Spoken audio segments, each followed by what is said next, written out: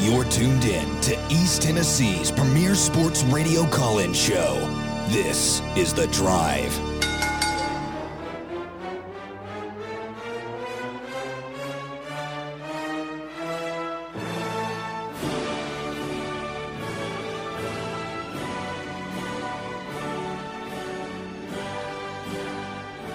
Note to self, teach Fan Run coworkers how to read meters.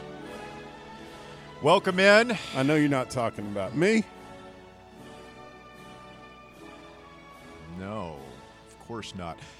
It is another 3-hour tour here on Fan Run. Russell Smith, Bear, Ben Slotnick. I feel like something's missing. I feel like someone's not here. Oh! There's Marcus. Rip Van Winkle. We'll see if Marcus shows up today. Perhaps he is drowning in the pool of despair along with much of our fan base this afternoon.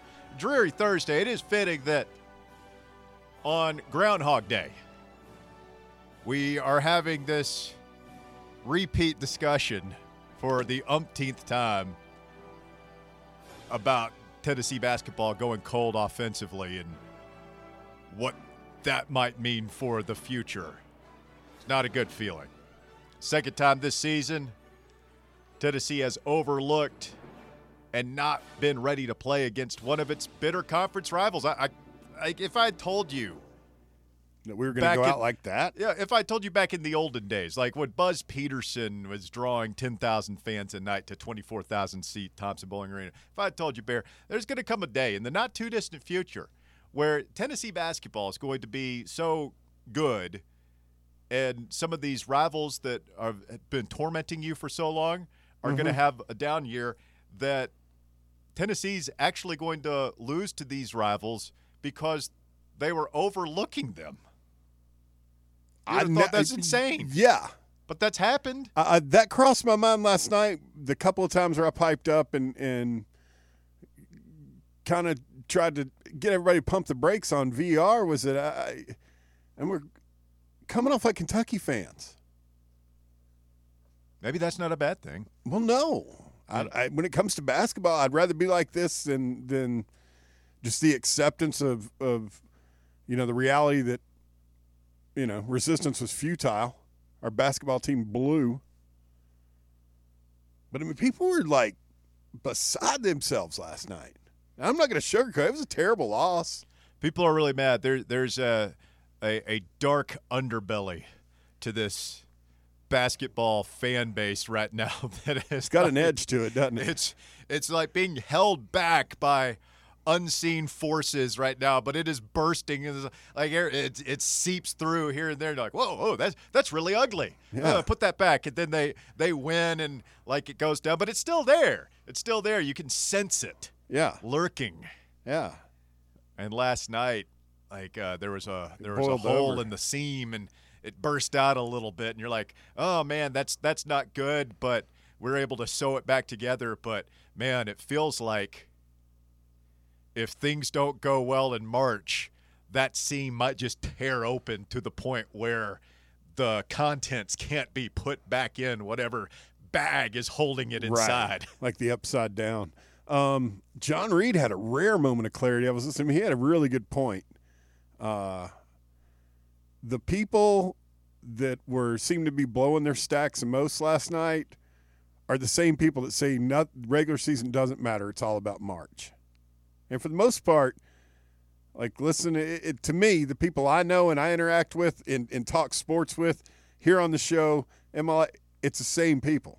Well, to talk about the upside down, there are those people who have proven themselves a bit hypocritical here, but then there are people, I have to take some responsibility for my own takes here. Like I've been saying, in a program where postseason success is not really expected, I don't really expect it. You have to enjoy the regular season, and last night was not very enjoyable, and it's the fourth time, or I guess the third time. We'll take the Arizona loss and stick that aside. They're a pretty good team, but it's the third time that we've lost to a team that we probably should have beaten.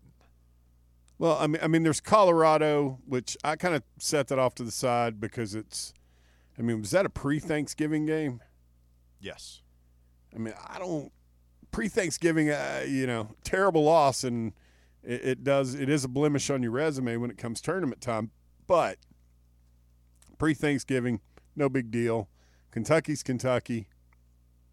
I'm really not as upset as I thought I was going to be with last night. I mean, that just happens during the course of the season. Alabama got absolutely blitzkrieged by a terrible Oklahoma team on Saturday. And it's hard when you're on the road in college basketball to go to somebody's gym and win, especially if Florida was highly motivated. We talked about it last night. They hadn't forgotten about last year. And it reminded me a little bit when Florida would roll in here when Bruce was first getting it going. I mean, they had two different national championship teams that couldn't beat us in the regular season. And we got up for it. That's what they reminded me of last night, looking at them, how hyped up they were. Well, we talked about 71 being the target. We were 5.5-point favorite, I think, at tip-off. It had gotten to 5. And if Tennessee had scored 71, they would have won by 4. So Tennessee, and the record now, I guess, is Tennessee's 13-0 when they score 71 points or more. Now 5-4 when we score 71 points or less. Yeah, it's pretty obvious that that's kind of the target, is 71-ish points here. Tennessee doesn't hit it. I thought Gary Parrish had some astute analysis of the Tennessee situation. Third time this season, Tennessee's lost as at least a 5.5-point favorite. Tennessee was a 16-point favorite in Nashville against a Colorado team that's now 4-8 in the Pac-12. Their second goofy loss was as an 11.5-point favorite at home against a Kentucky team that is otherwise 2-3 on the road with 0 wins over schools ranked in the top 105 in the net. Wow. And the third goofy loss last night as a 5.5-point road favorite against a Florida team that entered with a 1-7 record in Quad 1 opportunities. Those are 3 not good teams, period. And, of course, the main issue is offense, although I think our defense let us down last night as well. Tennessee shot 25.4% from the field against Colorado, 14.3% from three-point range against Kentucky. We were 20% last night. And 27.9%, we'll go ahead and generously round up and say 28%, from the field overall last night against Florida. So Tennessee now has 3 losses to teams ranked outside the top 30 of the net. That's not going to help come Selection Sunday. And you got some opportunities for more Quad 1 wins coming up, but the margin of error is pretty much slim and none this point if you're talking about a 1 seed in the tournament and the conference championship, which we've noted many times. It's important to us, again, in a program that is not known for postseason success. Regular season championships, of which we've won 1 in 7 years under Rick Barnes, take on added importance, and we're now 2 games behind Alabama. So basically the Alabama game is a must-win, and you have to win out and hope they drop another one at some point, which could very likely happen, but I don't think any of us feel good about winning out in conference play as we sit here this afternoon. No, we still got to go where? To Rupp. We're going back to Auburn at the end of the year. Do we play Arkansas and Fayetteville or here? Here. I'm trying to think what our other road games are. Kentucky, Auburn, Vanderbilt. Texas A&M is going to be that's one that I've had circled for a while that concerns me. I could see them jumping on us. That being a trap game. Another thing worth noting, according to Gary Parrish, is that Tennessee is the only school in the top 10 of the top 25, as he sees it. He has his top 25 and 1, that doesn't at least rank in the top 35 of both adjusted offensive efficiency and adjusted defensive efficiency, according to KenPom. Tennessee now 41st in adjusted offensive efficiency, which is 8 spots lower than any other team in the top 10. So when compared to the other top 10 teams, which, like, that's the goal when you're talking about postseason, like, where do we rank amongst the elite? Not good offensive. We're the worst offensive team amongst the elite. It's a weird setup, man. It's weird how much better Tennessee is defensively than offensively. And here's the thing, man. I feel like Tennessee had open looks last night. Everybody wants the answers. Like, is our offense too complex? Is it too simple? Do we depend too much on this? Do we depend too much on that? And Shots didn't fall. Yeah, Will Warren had last night said something like it's really the make shots offense is sometimes what it comes down to. Yeah. Like we have the looks. I don't think we had a ton of great looks against Michigan in that game last year. And I thought we had some good ones against Kentucky. We were just rushing. I thought we were rushing last night. We had plenty of open looks. You got to make some, man. You can't just shoot 20% from three-point range and expect to win against good competition. Tennessee is 177th nationally in overall field goal percentage. We shoot 44% from the field on the year. The best teams in the country are right around 50%. And that's really good, obviously. So it's not like, 44% versus 50%. But that like 2 or 3 percentage points can make a big difference. That was frustrating. Again, last night is when we just threw our offense out the window at like the 4-minute mark and just started jacking up threes. And we're only down like 10 points or so. And finally, like somebody, with the way we play defense, he hit a couple of twos and put them on lockdown. Well, I think Ziegler finally hit one, and made it a 9-point game with like a minute 30 to go, give or take 5 seconds. And I remember thinking, it's like, man, if we had just not been screwing around the past 2 minutes, just panicking, shooting desperation threes, we just hit a bucket or two, or it got into the line, and like 2 buckets, it'd be a 4 or 5 point game with over a minute to play, which is and you wouldn't have been manageable. fouling with a minute and a half left either. Yeah, it's just. I mean, you would have been playing for that possession. You would have tried to trap and play defense and make them cough it up. But yeah, everything is. But we didn't. Our shots didn't fall. Only one man can fix this, Bear. Josh Heupel, Vol Nation turns its lonely eyes to you. He doesn't have much going on right now. Barnes bring him on as like a doesn't have much going on right now. Signing day was yesterday. We got a month till spring prep. Like, what's he doing? Knowing Heupel? He's got an hour or two a day to go over there. He's in his touchdown scoring laboratory, drawing up new ways to score touchdowns. Well, that's fine. In exciting and creative ways. Carve out an hour or two to go to Rick Barnes' three-point shooting laboratory and figure out a way to draw us something up, get us some shooters open. See if the hype daddy can scheme something up and get some shots falling for the Big Orange. I don't know. Desperate times call for desperate measures. Speaking of the hype daddy, Tennessee has named its new tight ends coach today. Heupel hires from within, again, Alec Ablin. Young Alec Ablin. What an opportunity, man. That guy's like, how old is he? He's probably like 27 years old. And now he's making 6 figures. He goes from being a quality control guy to – yeah, he played at 2013 to 2017, I think, at Mizzou. Oh, yeah. So 2017, if he's like most people is 21 to 22 when he graduates, it's 5 years.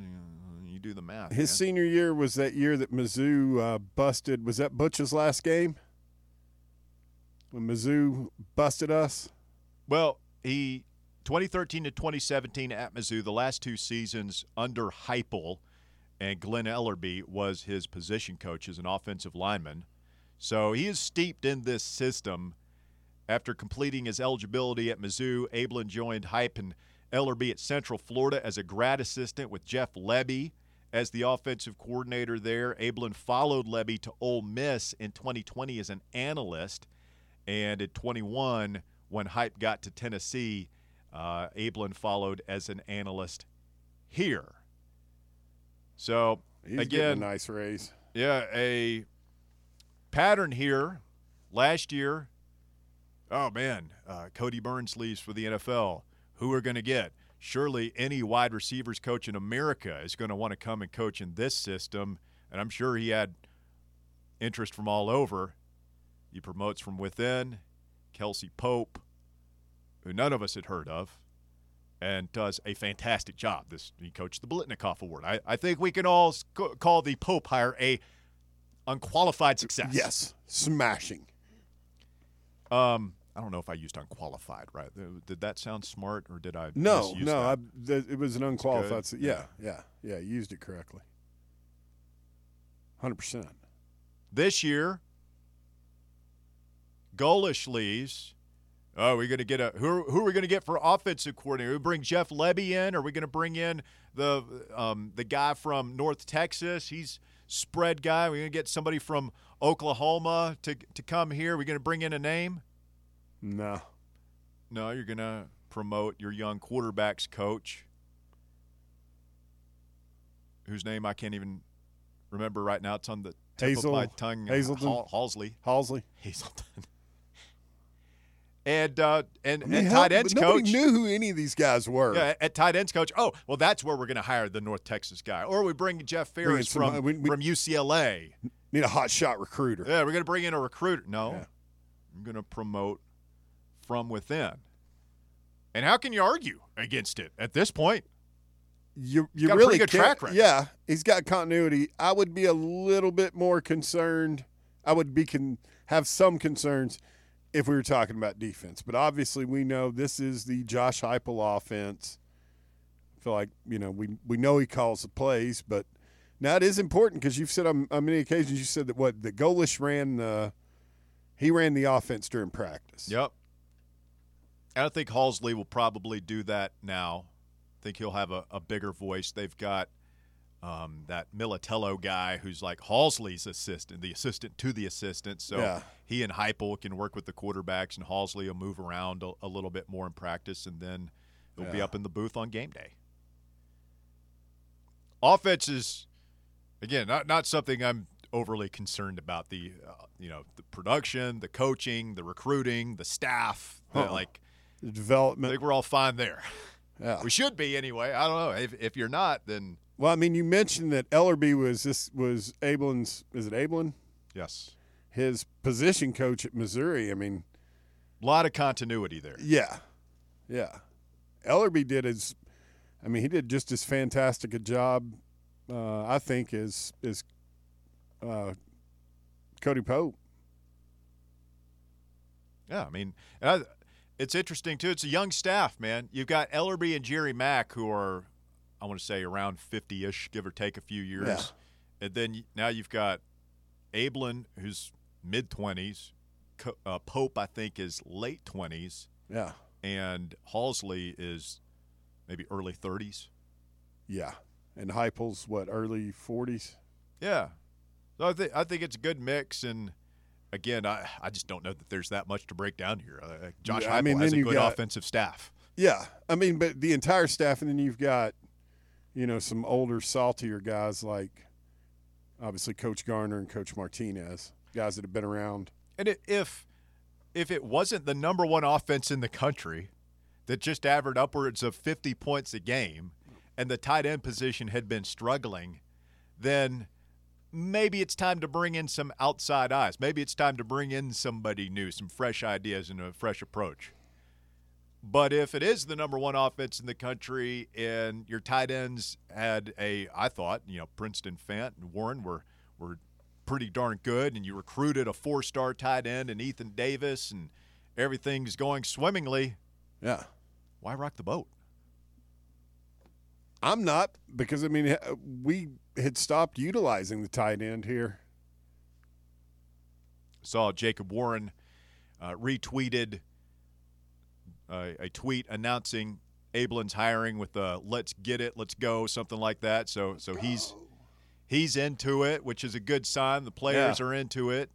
And again, everything just. Man, I hope he has a monster year this year. I mean, the stage is set.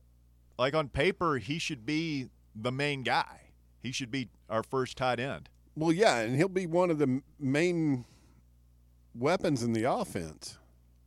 I mean, we're all hoping that this McCastles guy can come in and – is it Castles or McCastles? I can never remember.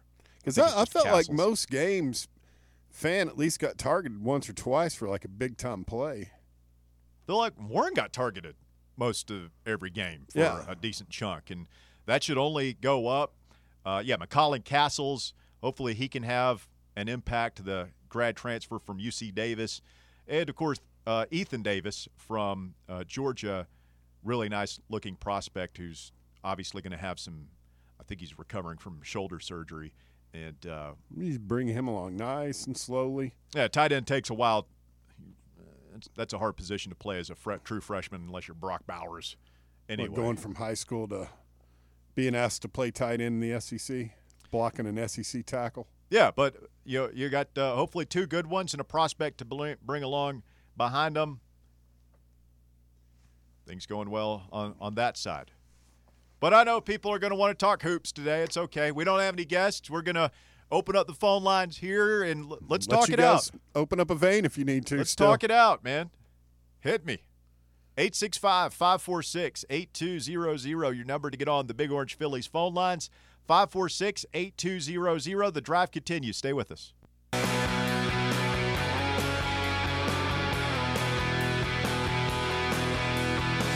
All right, let's get right to it. We got a full bank on the Big Orange Phillies phone lines. Let's go! Why not? Let's start with TJ, the Kentucky fan. Good afternoon, TJ. You're on the drive. It's Fan Run Radio. Hey, what's up, fellas? How y'all doing? Doing all right. We're still number 2 for a couple more days. Hey, at least you haven't lost to South Carolina at home. We lost to them on the road in football. It sucked. Well, that's true. But, one of the things, I listened to your voluntary reaction last night, and I listened first part of the show today, and I think, and it's not for myself or Kentucky, but I think you guys are selling yourself short to the loss to Kentucky because you're banking it in with the Colorado loss and the Florida loss. Don't forget, when you guys played Kentucky, that was the first time we played the lineup that we've actually wanted all season, and we are 5-0 in the SEC since we started playing that lineup. So I know the record looked bad. I know we had some horrible losses, but that was the first game we tried a completely different lineup because Wheeler didn't even play that game. Who did y'all lose to the other night? We lost to Kansas. That's right, Kansas. And speaking of that game, that was the weirdest game I've ever seen. I don't know if you guys watched it or not. The last, 8 to 10 minutes, we had it within 1, had it tied, had it within 3, 1, 3, 2, 4, back and forth, literally for 9 minutes, and we just couldn't. Anytime we tied it up or got within 1, Kansas would come down, throw up a 3, and it would go in. I think they were literally 5 for 5, the last 5 3-pointers they shot in that game. They were. I was giddy watching it. Well, look, man, it doesn't hurt Tennessee. It doesn't hurt Tennessee for Kentucky, Florida, for Colorado. Colorado, I think I looked today, they're 60th right now in actually, I'm looking at KenPom. I don't know where they're at the net, but, if they could climb into the top 75 or whatever it is to make that a quad 1 loss instead of a quad 2 loss, that all helps Tennessee. So I don't know. You guys are obviously playing better, but, besides Tennessee, have you guys beaten any decent teams in this little run you've been on? Oh, absolutely not. No, I'm not. I'm not saying that at all. I'm just saying I feel like, teams. Your team's playing better. There's no excuse for them to be as bad as they were coming into Knoxville at that point. Well, here's the thing, it's kind of like you guys too. I know you guys have a lot of good guards, but I think I heard it last night on Voluntary Reaction. You said you guys went tall or big. You got to look at Kentucky. They had Sheboy, Livingston, Toppin, and 2 guards out there for the entire season up till the Tennessee game. They had no shooters on the floor. The game's changed. You can't do that anymore. Yeah, it's It is frustrating. I mean, from Tennessee's perspective, I thought that the Texas game changed when we went with a bigger lineup, and we about ran them out of the gym. And then last night, I thought Tennessee was about to put Florida away. We go up 44-38 with about 10 minutes or so to go, and Tennessee was doing it with two bigs. And we had Urosh and Cam on the floor together a lot, and I thought that lineup was working. And then, like as soon as Tennessee went up 6, I mean, we probably took over. Yeah, we were outscored like 20-5 the rest of the way, give or take a few points. All about matchups, man, especially as you get closer to March. You'll have a good one, man. Thank you, TJ. Appreciate it. Let's get Phil in here next. Phil, you're on the drive. It's Fan Run Radio. Boys, hey, Debbie. What's up, Philly? You called it That's yesterday. You said trap game. Yeah, no, I disagree with the last caller. Tennessee's guards aren't that good. We've got a little problem at guard, and it makes the rest of the thing out of the equation. We've got a pretty good point guard in Ziegler, who's quick, but he's undersized. And then you got two wing players or shooting guards who are slow, and they're easy to defend. We're calling Triple J a guard in this conversation. No, I'm not even putting Triple J in it. He's talking about Key and Vescovy, aren't you? Yeah. Oh. Yeah. I mean, Key is kind of is what it is. He's just a non-factor in my mind at this point. But Vescovy was first team All-SEC coming into the year, and he goes 2 of 12 last night. I mean, that's not the kind of production. If that's what we get, it's what we got against Michigan, it's what we got against Kentucky. If that's what you're going to get, you're not going to be playing postseason very long. That's what you get when we play teams that have somebody that can check him and face guard him and make him uncomfortable.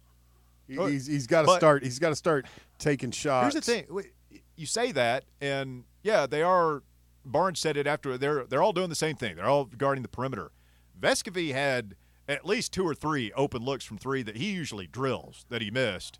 And Josiah was even worse. I mean, he was 0 of 5 from three-point range, and I feel like they were all 5 just about wide open looks, maybe 1 or 2 of them at most. But, like, I don't even know what to say, man. You go – those 2 go a combined 1 of 11 from three-point range. Again, you're not going to win doing that. Yeah. Isn't Barnes now trying to reduce the rotation, which doesn't make any sense while they're doing it? We got to where we are by playing at least 9 or 10 people a night and try to keep them as fresh. Except for Ziegler, we don't keep him fresh at all. But the rest of the players are pretty fresh. But now you're playing all these guys too many minutes, and it's going to happen. We're going to do what we always do: fold in the tournament. I hear what you're saying, but a game like last night.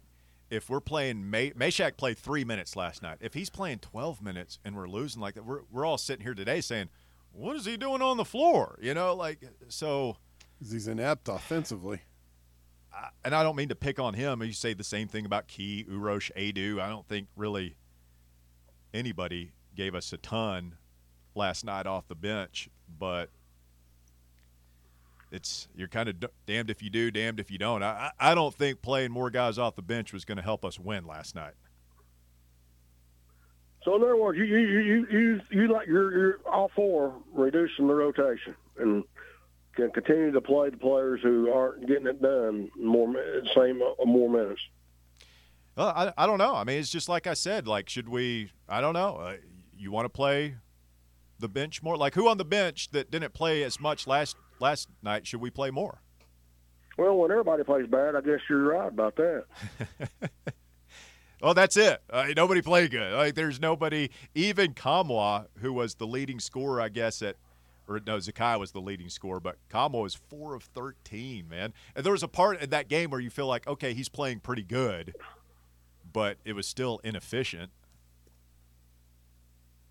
Well, if you look at Tennessee's roster, though, it is not as talented as everybody thinks it is. No, I agree with that. the whole is definitely greater than the sum of the parts. Exactly. And now you've pretty much lost the SEC title, so you got to play for the seeding in the tournament, and also play for not have to play the first day in the SEC tournament. Aren't now about 3 teams tied for second now in the SEC? Boy, that thought had never even crossed my double mind bye? that we could be playing on Thursday. When would you be doing that? Well, Yeah, it starts. You got to snap it clear here, Phil. Man, Bruce is coming to town Saturday, and he's not going to feel sorry for Tennessee. Yeah. We have to win. There's no excuses. And I hope this new tight ends coach can recruit, because that's one thing we need over there is a high-powered recruiter, especially on the offense. I mean, think about what you're saying. We've got the number 1 quarterback coming in.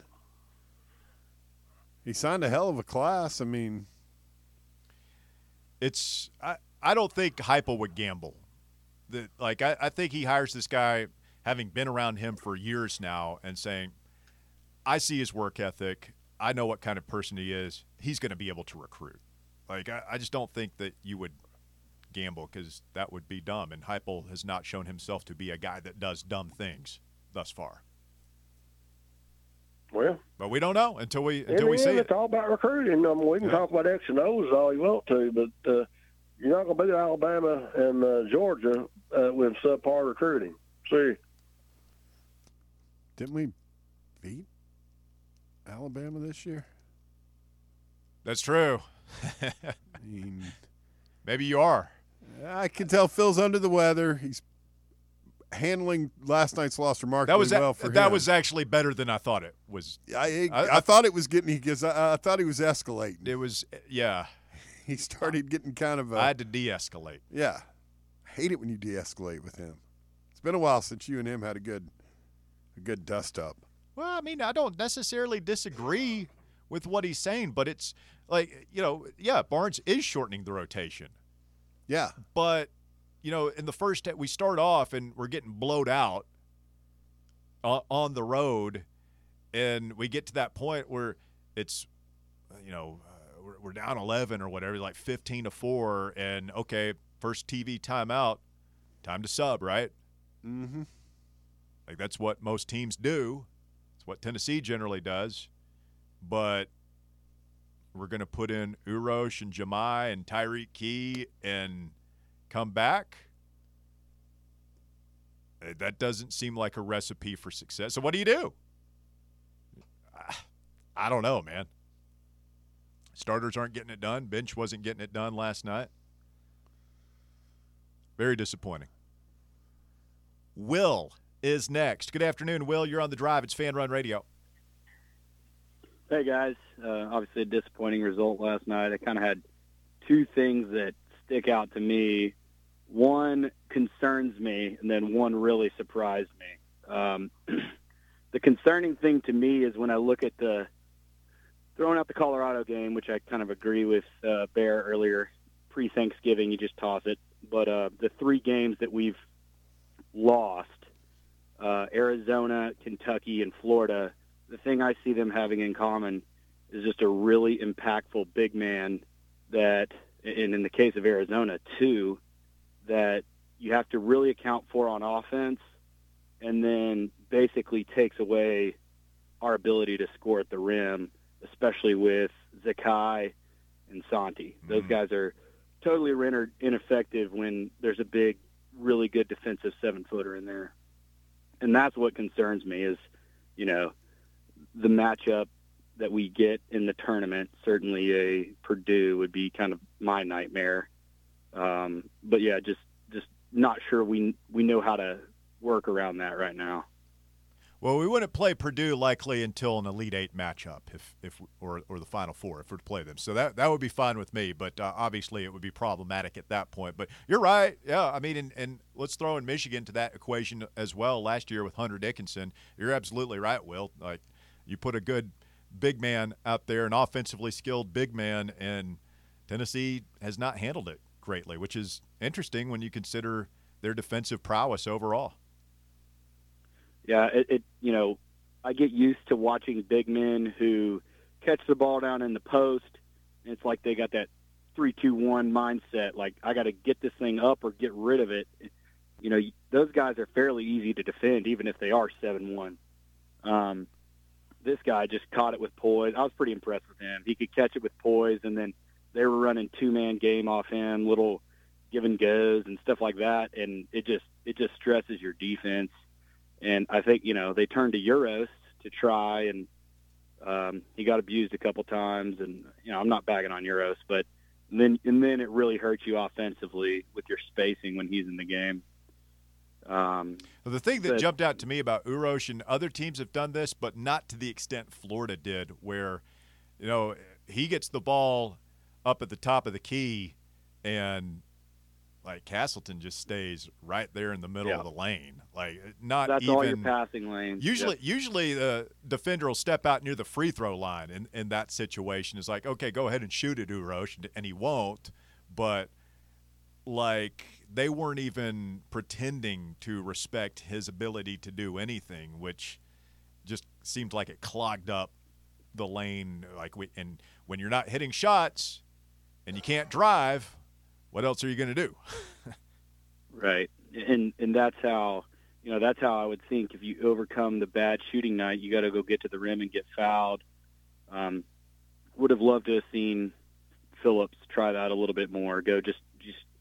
He put his head down a couple times, I thought, and I was like, okay, clearly something's been said in the huddle, like, dude, go get your shot, go hunt your shot. And then I don't know if the flow of the game just didn't allow him to do it again or what. But that would be the only thing I could think. You got that big. I agree with the first Phil. play of the game, like they pinned, they got Phillips on the post and pinned him, and like we never did that again. Yeah, and he got to the free throw line and made at least one of them, as I recall. But yeah, he's a good free throw shooter. He's a guy who can hurt you there if you can get him going, and get him on the line. You could see it. I just wish that we could get him going. If we could get him going with any kind of consistent, that's your go-to guy. Well, you got Vescovy going 2 of 12 and Josiah going 2 of 11 and Phillips going 2 of 4. Now, I'm not saying he's going to shoot 50% if he takes 12 shots, but a night like last night, why not give it a try? Give him some more shots. Yeah, when it's just not happening for Josiah and Santi, like he needs to be assertive and say, well, I'm going to get my shots too, which I think is what Will is saying. Here's another question I have. Why would you not utilize him and have him go straight at Castleton? Because he's the one, Zakai's not going to get a shot up around Castleton, but Julian Phillips could. Probably also draw some fouls and try and get Castleton on the bench. There's still time. I mean, a lot of the time the light goes on late for the freshmen. It did for Chandler last year, and it's starting to feel like if Tennessee is going to go to another level, that it's going to have to for Phillips at some point. No doubt. I view his offensive game as pretty much matchup proof, and I think once he decides that and he starts hunting his shot more, it's only going to equal good things, whether it's even just spacing or just making the defense be more honest off of him. I think, we've been talking about it for a couple of weeks, but I think that's the answer. And then the thing that really surprised me was, I'm sure it got talked about on VR. I didn't get a chance to listen to it, but you get back into the game, go up 6, and you just have the thought like, all right, we're not losing to these bums. And then it's just bam, bam, 2 tough fouls. They're back to 2, but you still think you're going to hang on. I was shocked. That's exactly where I was, Will. It's exactly where I was. Yeah, we were all thinking, you're up 6. Like, okay, we got this. Getting ready to go to 10 or 12. We're going to put them in the vice. Cruise control. Yeah. That's what's so disappointing about it. It was going to be a great win, too, right? Because you made them think you made them think they had a chance, and their crowd was into it, and they're up early, and they're fighting everything, and then you just put the clamps on them the last 10 minutes of the game. I was all ready to come on Voluntary Reaction and drink from the freaking keg of glory, man. And we're going to pull the football, like the proverbial football out from Charlie Brown right at the end there. Little did we know we were Charlie Brown. Yes, in this scenario we were. Yeah, it was all there. But big chance to bounce back, and Jimmy Dykes certainly hammered the point that they were desperate. I kind of feel like we're desperate on Saturday. Better be. You want to get this thing righted, so let's get this dub, and take it easy. Thanks for having me on. Thank you, Will. Appreciate the phone call. Ben, how old are you? 21. Do you get the Charlie Brown Lucy reference? Oh yeah, he gets it. Okay. Yeah, I was wondering. People do. I was wondering if that was. No, I think Charlie Brown transcends generations. I think the kids are little kids are still showing Charlie Brown. I'll put the poll in the field here. Does Charlie Brown transcend generations? Yes or no? Stay with us. The drive continues. It's Fan Run Radio. We're back with more right after this.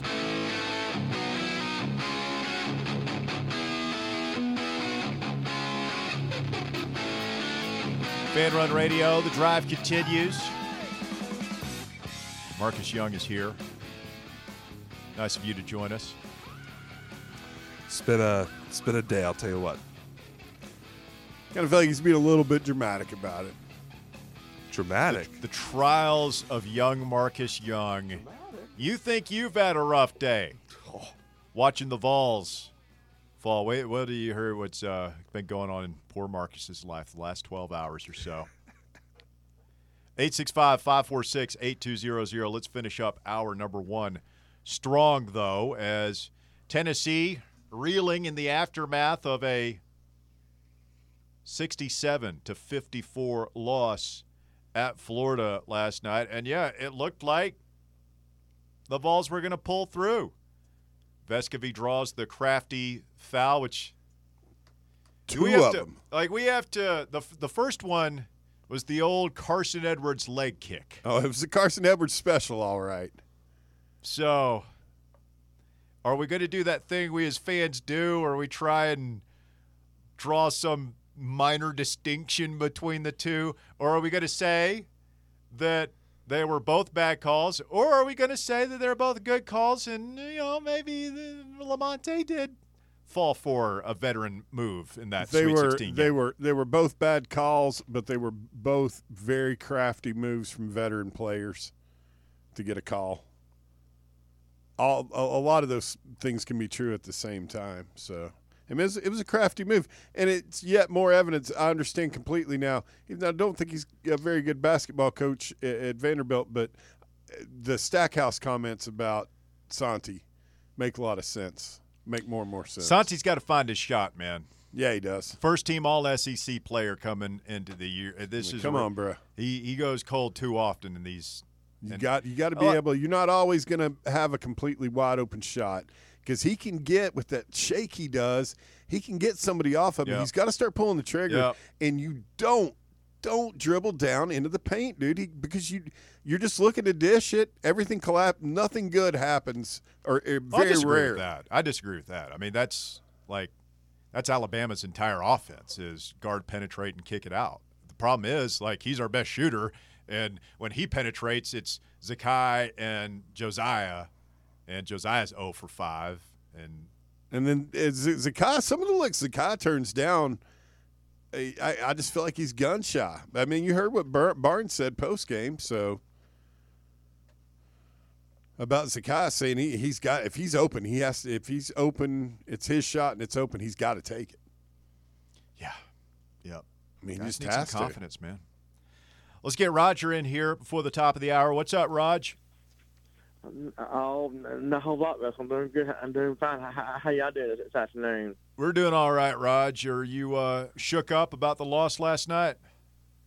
Yeah, I was surprised about it. Yeah, I was surprised. Yeah, so I'm not bad about it. I was disappointed about happening. I was hoping they would win, but I was at the game. Hopefully we'll do better. Hopefully, but it was a bummer. I wanted to ask you about Philly a while ago. He what was he was saying about the Tennessee football team that they can't be Alabama until they get some. Did he watch the game? Russell, did he watch the game the past year football team to beat Alabama? And less talent that he wants. Yeah, Phil. What are you talking about, man? Good point, Roger. I don't know. Maybe he missed that game. Bama? Huh? Yeah, I think he may have missed that game. He conveniently forgot about that, Raj. Well, how about that? Yeah, that's pretty good. You know, to be Alabama with less talent. You know it, Bear, Russell. So yeah. But last night, Russell, you think the man had a bad night? Maybe that's what happened. You think he had a bad night and they were tired. Had a bad night and they were tired. Maybe that's what happened last night. You think? I mean, if they're tired, it's like you can't have that happen. I mean, to me, that's on Barnes. You know, like it's not having them ready to play. Well, it's your responsibility to. Like, you can't have them tired before a game. And I don't know if that's what it was. But if that was, to me, it's head coach has got to say, all right, you know, like, it's a long season. We're on this long road trip against a really good defensive team, Florida, number 10 in the KenPom defensive efficiency rankings. Like, it's going to be hard work. And so we've got to, you know, whether it's going easy the previous day in practice or getting a little extra sleep, you know, easing off on your game day, whatever it is, that's on you. I don't know that that's what happened, but they certainly weren't ready to play at the tip. No. Thanks, Raj. Appreciate the phone call. We got to run here. Top of the hour. Marcus has your top 4 at 4 when we continue on Fan Run Radio. Stay with us. Hour number 2 of the show coming up.